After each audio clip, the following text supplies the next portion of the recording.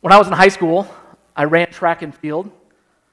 I was pretty decent. I was enough to make varsity, and I ran the 800, which is half a mile, 2 laps, and the mile, which is 4 laps. But we had quite a few guys who were much better than me. In fact, one of the guys, our senior year, he was good enough that he wanted to break the school record in the mile. He was a really fast runner. His name was Ladd, and he eventually went on to run D1 at Purdue University. And so he had tried to break the mile a couple times, but about halfway or 3/4 through the season, he had thus far been unsuccessful. Well, it just so happened that my best 800 time, my best half mile, was about exactly what Ladd needed to run in order to break the school record. So the head coach came to me one practice, and he said, Hickox, because it's always the last name in sports. Hickox, would you run 2 laps as fast as you could in front of Ladd for this next meet so that he can try to break the school record? Well, I was excited for my friend, so I said, sure, I can do that. Why not? I'll help anywhere I can. So it gets to the meet, the gun goes off, and I'm taking off flying. I mean, we're trying to break the school record here, and so I'm out in front, which was highly unusual. And so people in the crowd and the teammates, they're like, what in the world is Hickox doing? He's going to die out there. He's going to burn out. He better slow down. Unfortunately, they were right. So I crossed 2 laps, and it was like perfect. I was like 2:07, 2:08. And so then I had exhausted all my energy. And I tried the best I could to hang on. I was grinding it out, but I was just getting passed left and right. I was just totally gassed. I think I crossed the line nearly in last place. It was quite a bit embarrassing. I crossed the line, and I was a senior. Some sophomore kid kind of patted me on the back, and he said, hey, buddy, good race. Next time, just try to pace yourself a little bit better. Thank you very much. It was embarrassing, but people did not understand what I was doing. Because no one who's trying to win the race would run the way that I did. It did not make sense to anybody else. See, if you're trying to run to win, you would not run the way that I was doing. I mean, no one would purposely enter a race to finish last, would they? Or would they? Or would they? So friends, today as we continue our journey through Mark, we're going to look at one of Jesus' most important lessons for his disciples.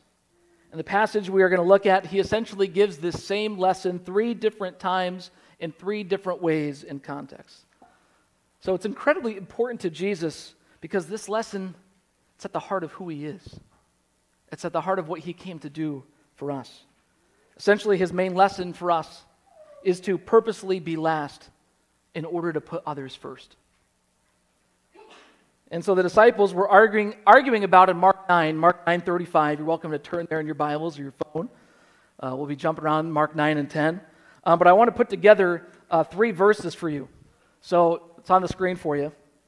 Mark 9:35, this is after the disciples are arguing about who is the greatest. Jesus says, anyone who wants to be first must be the very last and the servant of all. So he teaches them once. Then in Mark 10:31, this is the instance after the rich young ruler walks away from Jesus because of his great wealth. And the disciples are wondering about, hey, well, we left everything to follow you. And then Jesus reminds them, many who are first will be last, and the last will be first. And then, after another set of teaching, Mark 10:44 through 45, he says it again. And this time they were arguing about positions of power and authority in the kingdom they thought they were going to be in. And he says, whoever wants to be first must be slave of all. For even the Son of Man did not come to be served, but to serve, and to give his life as a ransom for many. You see how they get it 3 different times in just this short section of Mark. So it's incredibly important to Jesus. He wanted them to understand this lesson. And Jesus was calling them to this because this is what he did for us. He said it right there in Mark 10. The Son of Man did not come to be served, but to serve and to give his life for us. He went from first place in heaven with all of the glory to literally the last place on earth. Remember, the crucifixion was reserved for those of the lowest and most despised status. He went all the way to last place that we might come first place in heaven with him. And then God reversed it. Now the name of Jesus is the name that is above every name. Do you see that journey? From first to last to first. As disciples of Jesus, you are called to make that same journey. As we talked about 2 weeks ago, this is the journey of denying oneself, taking up your cross, and following him. And it's an appropriate journey to think about and renew during this season of Lent, to die to yourself for the sake of others. And sometimes I like to take scriptures and turn them into declarations. This really helps me. And so I turn this into a declaration that I want to say to you. I titled this, A Servant's Manifesto.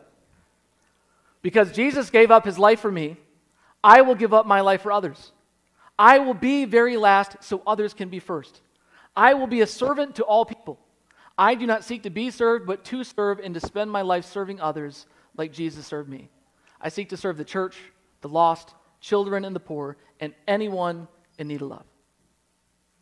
That's my declaration. That's who we're called to be as followers of Jesus. The way of the cross is the way of service. That's how we die to ourselves and follow him. Now, it'd be quite simple to leave this there and just say, you know what, the lesson is just go and serve all people. But I want us to think about particularly 4 categories of types of people the Lord Jesus calls us to serve. And if you think about your life of service, if your life is about service, I want you to think about your service portfolio. What should be in your service portfolio in your life? And I think all 4 of these should be present if we seek to be a servant in the way of Jesus. So the first category of folks we should serve are children. We'll start back in Mark 9. The 12 were arguing about who was the greatest apostle. And Jesus says, anyone who wants to be first must be the very last and the servant of all. He then gives them an object lesson. He takes a child. Can I get a child to come up here? Any volunteers? Yeah, Luke. I was hoping you'd raise your hand. Jesus wants to give them an object lesson because he doesn't want them to just hear it, he wants them to see it. And it says that Jesus took a child in his arms, and he said, whoever welcomes a little child like this in my name welcomes me. So welcome a little one like Luke. Thanks, buddy. Appreciate it. We welcome a child. Jesus took a child in his arms. Probably someone a little bit smaller than Luke, I think. But he took him in his arms and he said, whoever welcomes one of these little children in my name welcomes me. Welcomes me. Whoever welcomes me does not welcome me, but the one who sent me. So this, friends, this tells us something so profound about our own spiritual formation in Christ. I think Jesus is showing us that serving and welcoming children is a powerful antidote to the pride and to the self-serving sinful tendencies that exist in our hearts. Remember, they were arguing about they were prideful. They were arguing about who's the greatest. And so Jesus then brings in this example of children. Because if you serve adults, they might serve you back. If you serve adults, they might say thank you. When you serve adults, it may increase their esteem of you, and thereby you are rewarded for your service. Now, I think Faith Covenant has the best kids in the whole world, and I'm sure from time to time they say thank you when you serve them. But in general, the point is, children cannot repay us like adults can. They cannot. They are dependent. We are not. Children need us to teach them. And they do not boost our prestige or our position. They cannot buy us things. They cannot have us over for dinner. Serving children is a way to serve purely. And this topic was incredibly important to Jesus. And it comes up a second time in Mark 10. I almost debated which was more important in this passage, being last or serving children, because it comes up again in Mark 10. And as I was studying this passage, many of the commentators were saying, this lowly child in Mark 9, this represents anybody of low status or position. And I think that's a fair, good point. But let's not forget to serve and welcome actual children. And I think Mark 10 drives that point even further. In verses 13 through 16, this is that famous story of people bringing little children to Jesus for him to place his hands on them. But astonishingly, the disciples rebuked them. I mean, Jesus had just taught them. He had just given this, he had just put that child in his arms. And now here we are, just like 20 verses later, and the disciples are rebuking people for bringing children to Jesus. Oh, how hard-headed we can be sometimes. But then when Jesus saw this, he was indignant.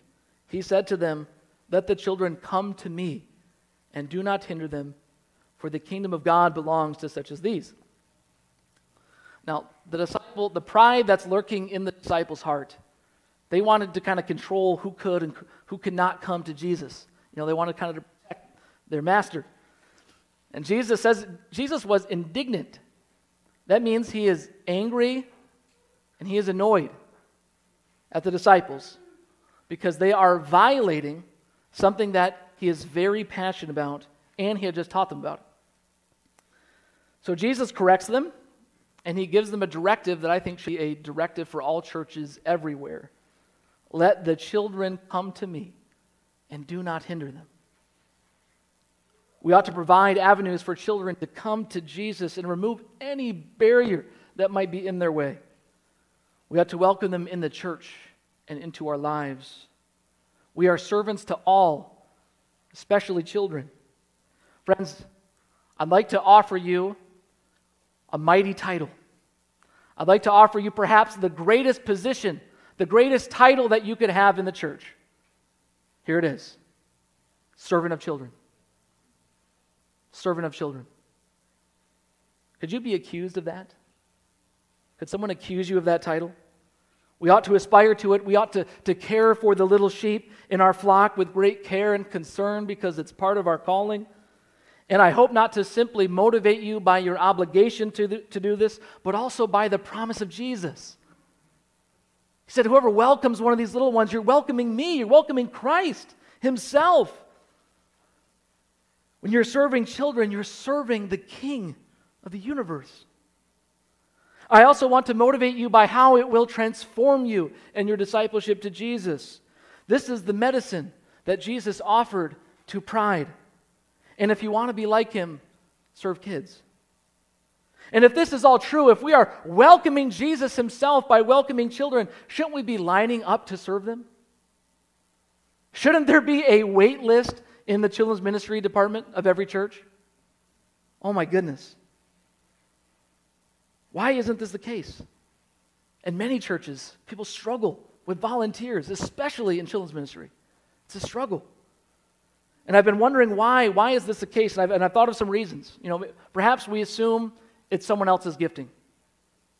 And I just want to say, you don't need a special endowment of the Spirit to serve kids. You just need a humble and willing heart. Perhaps unconsciously, we've adopted a false construct of gender. I think men tend to assume it's women's work. I think this is just generally true. And children's ministry should not be just for the women. The women who serve, I thank God for you. And the men we have serving, I'm thankful. I want to thank Jean for stepping up for our ministry to children. But before that, every primary teacher of ministry to children was women. And Young Children and Worship, which is the program that happens downstairs, it's women. And some think, I would do that, but I don't want to miss Pastor Nate's sermon. Oh, good news of great joy, friends. You can catch it later on the live stream. I'm really glad you're laughing with me right now. Our children's ministry team is all women. Kids Club is run by almost all women. There's one man. Well, you might say, I'm in choir and I can't serve the kids. Well, maybe you could come to part of it, go afterwards, or maybe the Lord's calling. Rick is the one guy we have in youth ministry. The majority of our Sunday school teachers and nursery workers are women. I'm just telling you what is, okay? And maybe you weren't aware of that, and I'm making you aware. Now, women who aren't, if you're a woman here and you're not serving children and you feel compelled, you'd like to volunteer, we will not turn you away. We'd be glad to have you. I see some of our children's ministry workers nodding your head. We won't turn anybody away. We could use the support. But men of faith, where are you? We need you. Men who grew up in the church, were you not mentored by the godly men in the church around you? Were they not involved in your lives? And if they were, perhaps they weren't, don't you wish that they had been involved? We want this type of mentoring.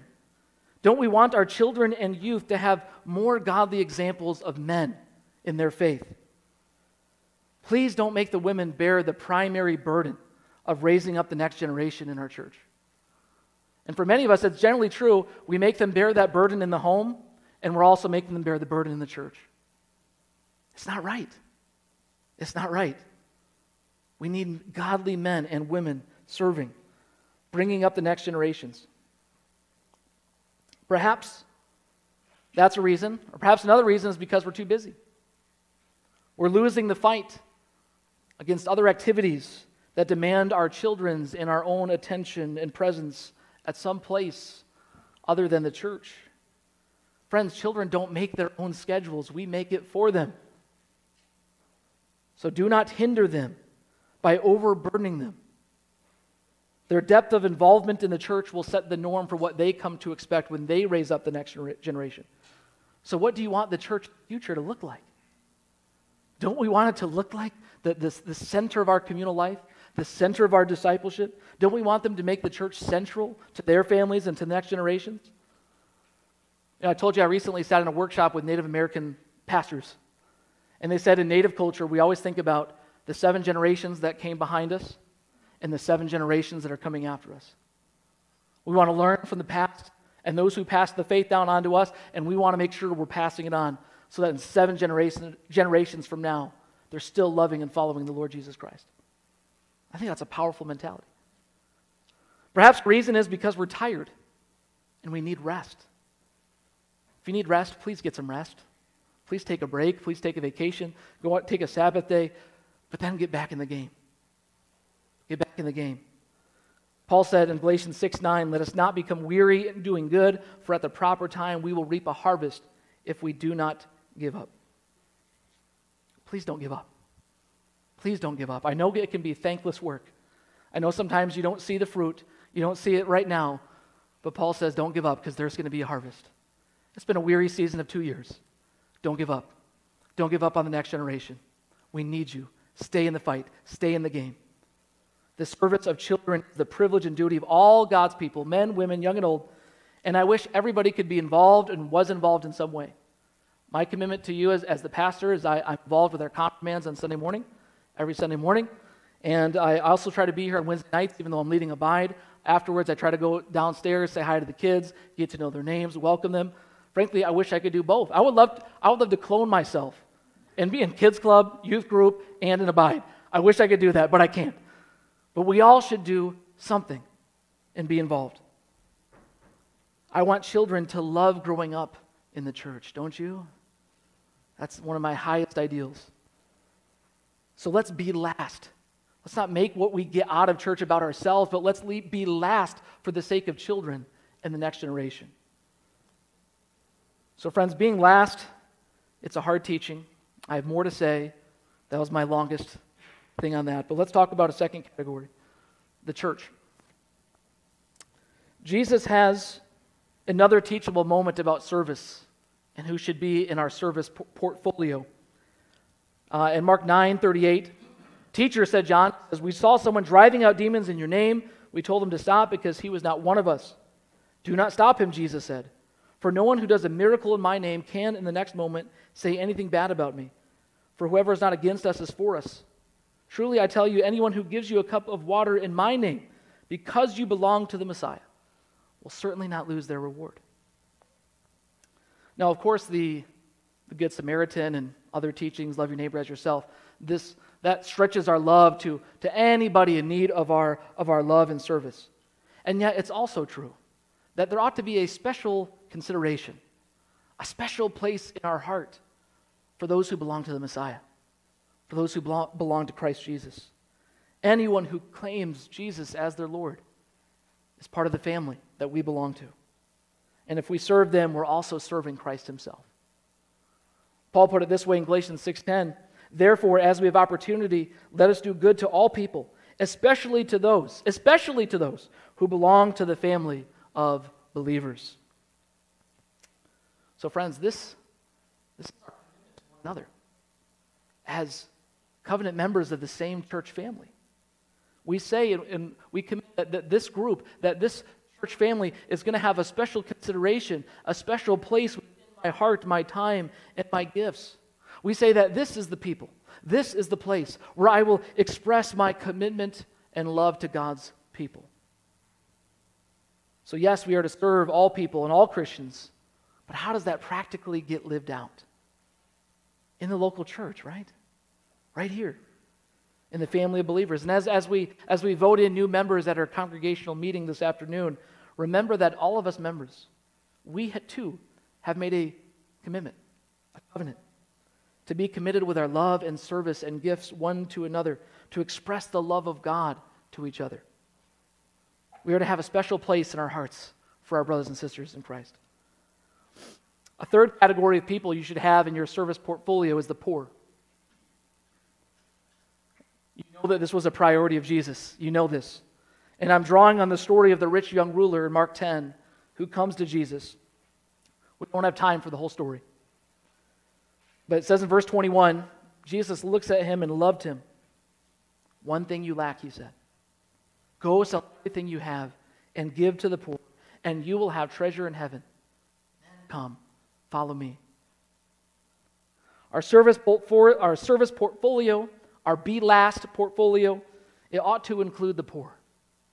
A special concern of God's heart in Jesus' kingdom from Old Testament to New. And if we truly desire to be last, then we will continually keep putting ourselves in last place and helping move others ahead who have less. Help move them ahead to the front.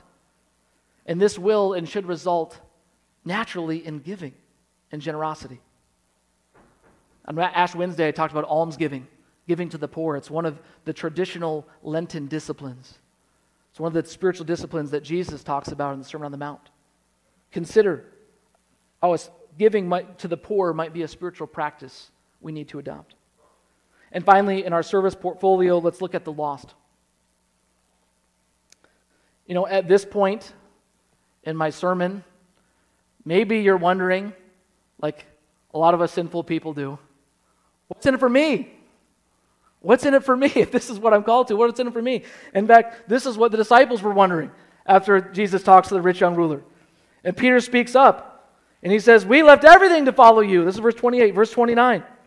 Truly I tell you, Jesus replied, no one who has left home or brothers or sisters or mother or father or children or fields for me and the gospel will fail to receive 100 times as much in this present age.